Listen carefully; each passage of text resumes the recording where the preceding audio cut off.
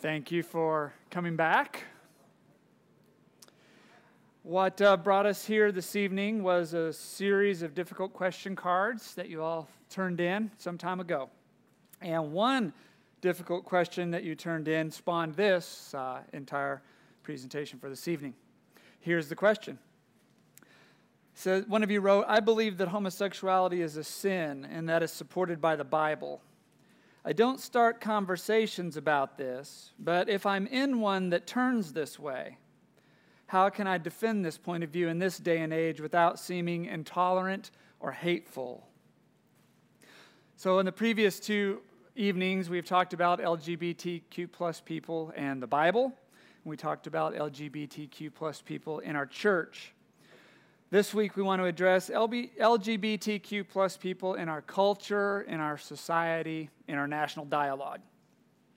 So I think our questioner really hits the nail on the head with this question. I've felt the weight of it. I can't tell you how many times I have thought over the last year, never mind, I don't want to do this. I shouldn't do this.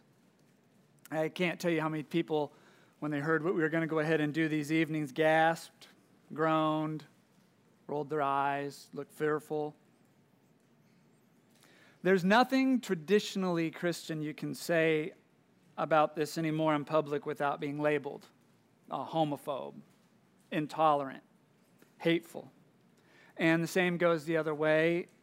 If you say something even moderately kind to LGBTQ people, even moderately accommodating in a conservative church setting, you get labeled liberal snowflake, compromising, wishy-washy. So our culture is completely polarized, pushed to the poles, nothing in between, everyone ready for a fight. This polarization is wrong, and it is very destructive. Polarization is not Christian, because it decides what it thinks about an issue before it is listened. Before it is listened to the Holy Spirit, before it is listened to Scripture. It's wrong because it seeks to pit people against one another, to pass judgment on another as part of the bad guy team.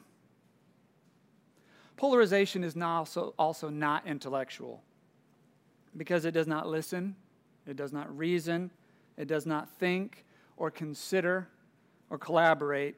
Polarization just decides. And polarization is also not American, because America has always been and always will be people of all races, colors, creeds, learning to compromise and live together under a banner of freedom. Whereas polarization seeks to label people, to push them from the inside to the outside, to call them enemy, silence them as quickly as possible, and hopefully forever. So if we sit tight this evening, we're all going to hear something that we agree with. And we're all going to hear something that we disagree with. And we're all going to hear something that brings us some peace. And we're all going to hear something that challenges us or even upsets us. Such are the ways of God in our world.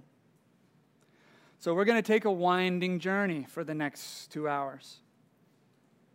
So before we do, let us take a deep breath. And let us pray.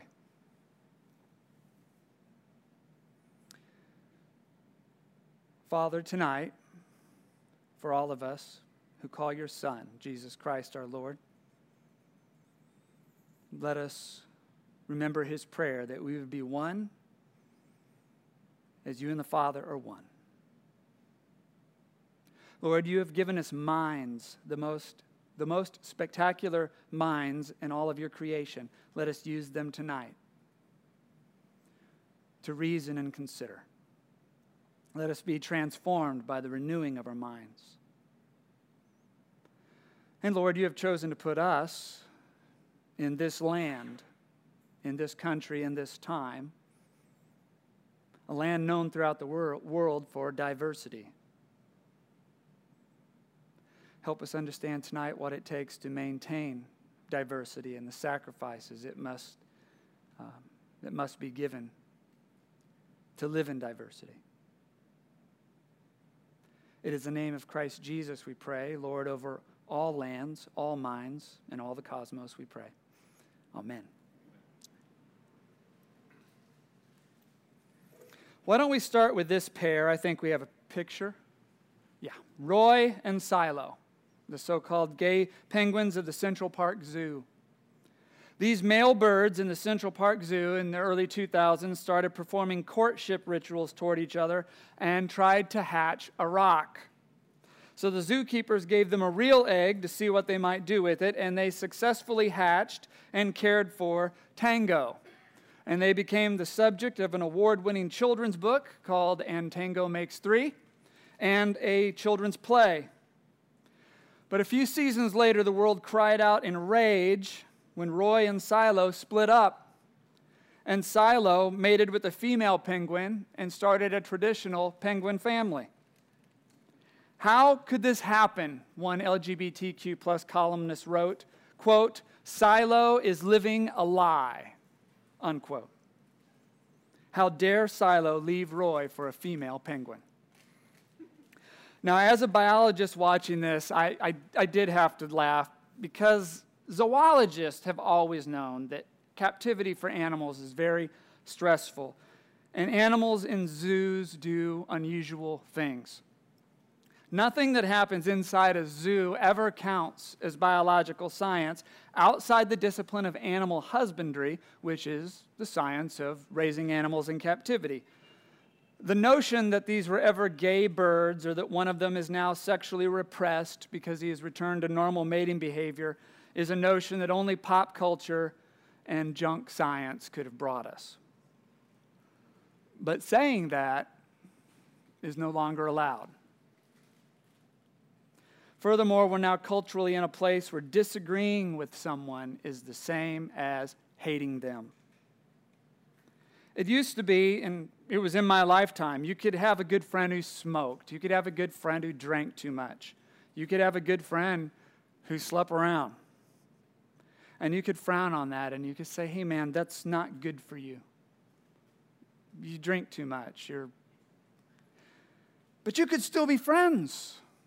You could still be friends. Say that now, and what's the response? Don't hate. Don't judge me. In college, as I was just becoming a follower of Jesus, all of my friends knew that I thought their sexual experimentation was not good for them. But we were all still friends. But now if you say you don't think same-sex relationships will lead to a life fully lived, that's the same as hating. It's oppression. It's a human rights attack. And we can't be friends. And we can't go to church together. And we're done because you're a homophobe. And that's a lot like being a racist. Some of you would say it's exactly like being a racist. But none of that can be really true. Because I have and have had many gay acquaintances and many gay friends. My beliefs lead me to believe that a part of their attractions, if it were lived out, would not be good for them. And in that friendship, we disagree about that. And I don't hate them for that disagreement. And my friends don't hate me for that disagreement. I wish them no harm. I would stand up for them if someone tried to hurt them. I enjoy hanging out with them. We have things that we can talk about. We have things that we enjoy doing together. Often one of those things is living out faith in Jesus Christ. This labeling of people who disagree with this has got to stop. It will destroy everything. Snowflake, homophobe. We're not getting anywhere with these loveless labels. This is Christianity, loving those with whom we disagree. This is also logic and thinking. Demanding that someone have all my same values before we live in community together means that I'm going to be lonely. This is also America, where we are united around these truths, which we hold to be self-evident, that all men are created equal. And each is endowed with certain inalienable rights by God, and among them are life, liberty, and the pursuit of happiness, even if we don't think that pursuit will actually lead to happiness.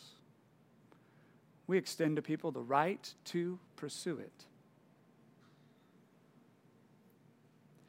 Gay marriage has been legal in 50 states since June of 2015 by Supreme Court ruling. Is there anything left for a traditionalist church to do in this culture? I say yes, and furthermore I say, only just now, probably, can we actually get started. I've wondered many times since June of 2015, if God did not take away the political weapons of the traditionalist church and the political power away from the traditionalist church, so that we could get back to doing what we were made to do, changing the world through love instead of legislation. Lori brought it up on one of our nights during questions, and you all know this to be true. The church used to torment divorced people.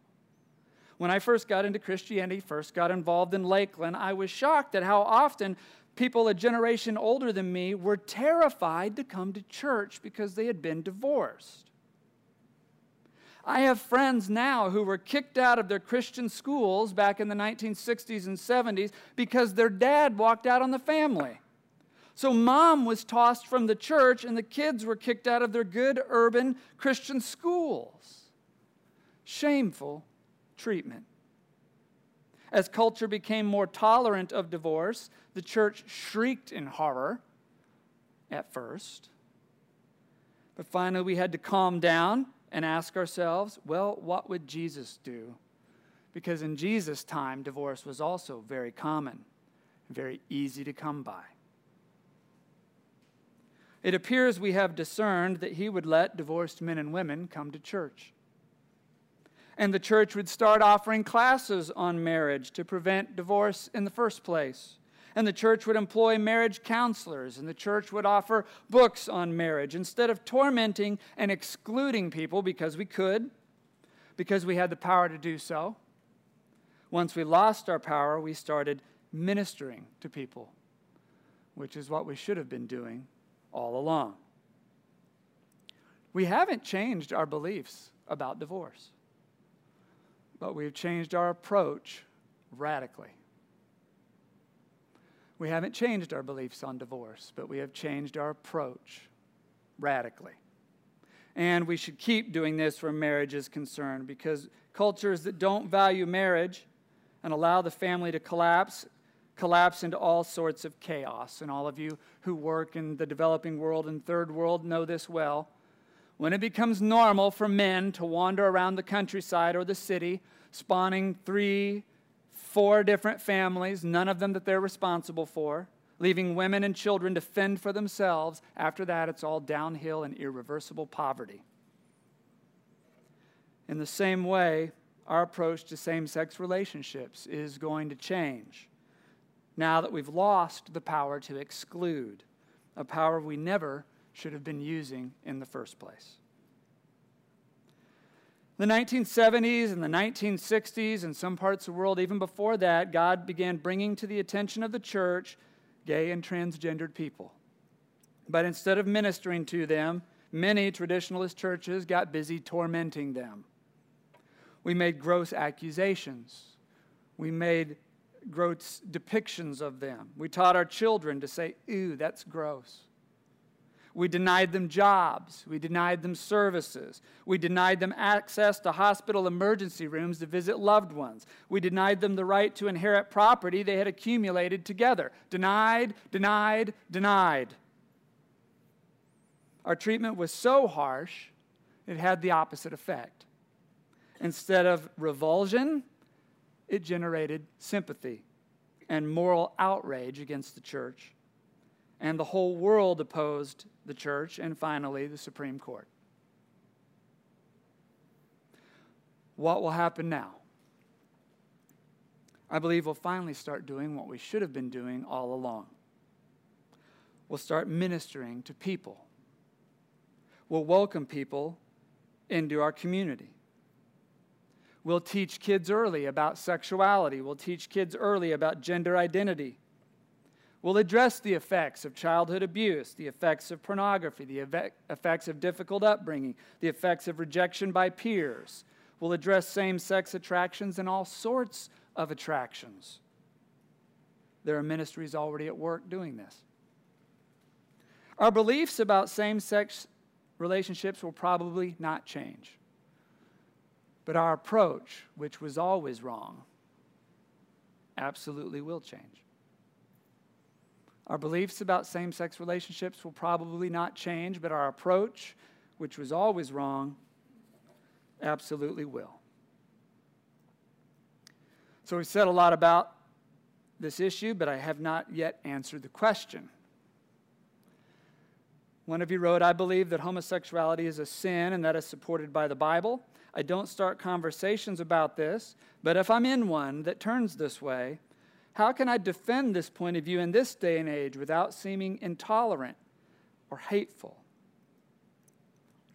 My pastoral recommendation for all of us in this community is generally do a lot less talking about all topics and more listening. More listening to the Spirit, more listening to Scripture, more listening to the people around us. C.S. Lewis is my favorite Christian author, no secret. He wrote a little about same-sex relationships, but very little. Because he said he had never been tempted with that particular sin, and he did not want to advise others how to face an adversary he himself had never met in battle. I wish we were all that wise.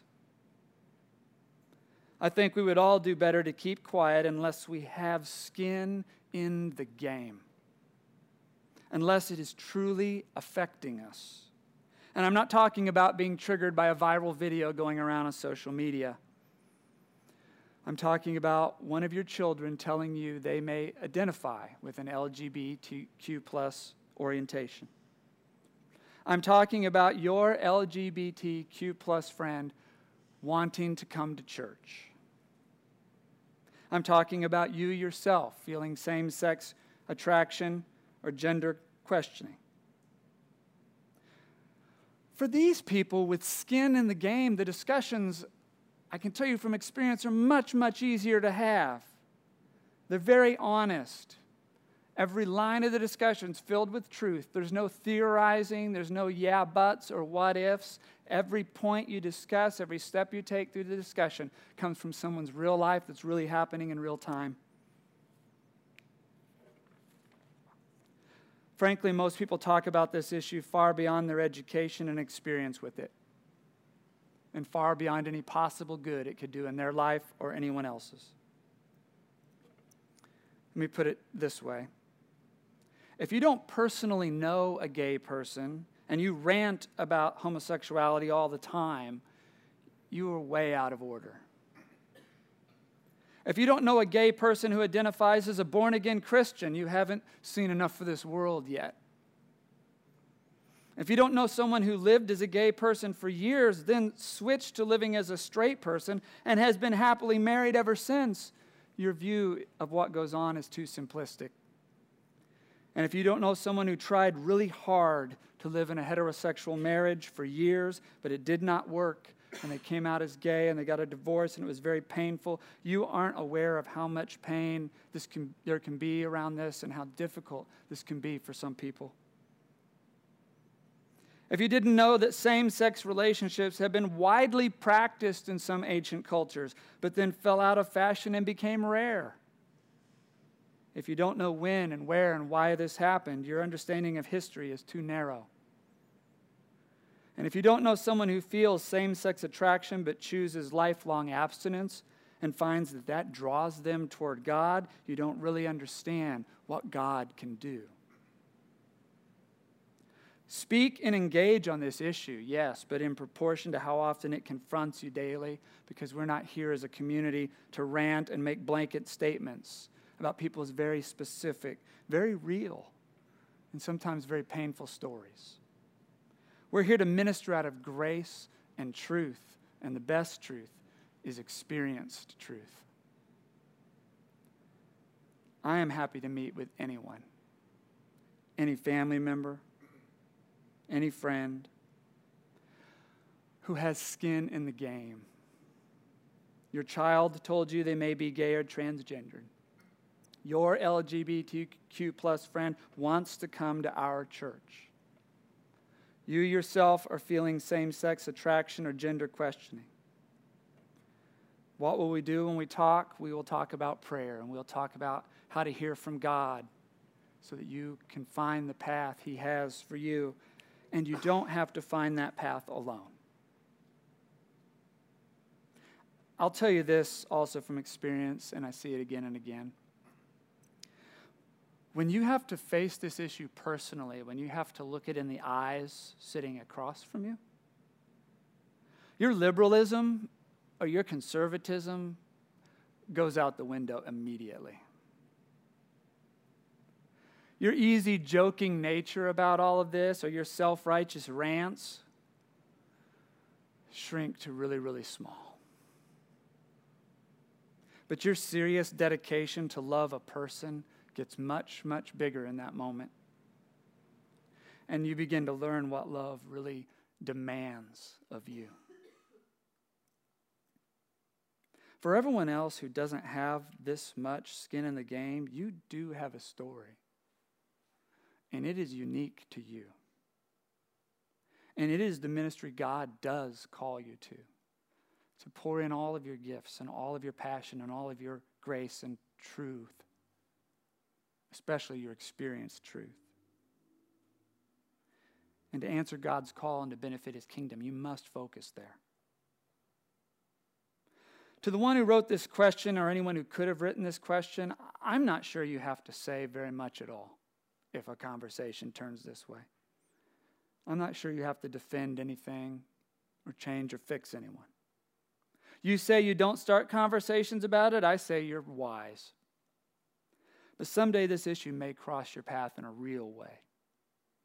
And I'm here and the church is here to help you address it when you need to. When I'm confronted in a hostile or a challenging fashion by an LGBTQ plus friend or acquaintance, I've always said the same thing. It's the same thing I've said to any of my friends who are involved in something that I think is a sin and they don't. I say, according to my belief, getting drunk, according to my belief, being promiscuous, according to my belief, same-sex relationships are not good for you. They won't bring what they promise. They don't carry what God has for you. I don't use words like right and wrong in that first sentence, because in my honest opinion, that's really not what sin is. Sin is not an arbitrary list of things that are right and wrong, and you need a decoder ring to know which is which. Sin are the things that God reveals to us as not good for us, not good for creation. So I say, according to my belief, same-sex relationships are not good for you. It won't bring what it promises. It doesn't carry what God has for you. But I am your friend. I accept you. I love you as a person. The fact that you've shared this with me doesn't change much between us. With those two lines, you've done two things. First, you've stated what you think. Honestly, truly, briefly, not preachy. But you move quickly past that to what's probably really being asked. And you pass the friendship test. You've not rejected someone for a disagreement in values. You still value the person.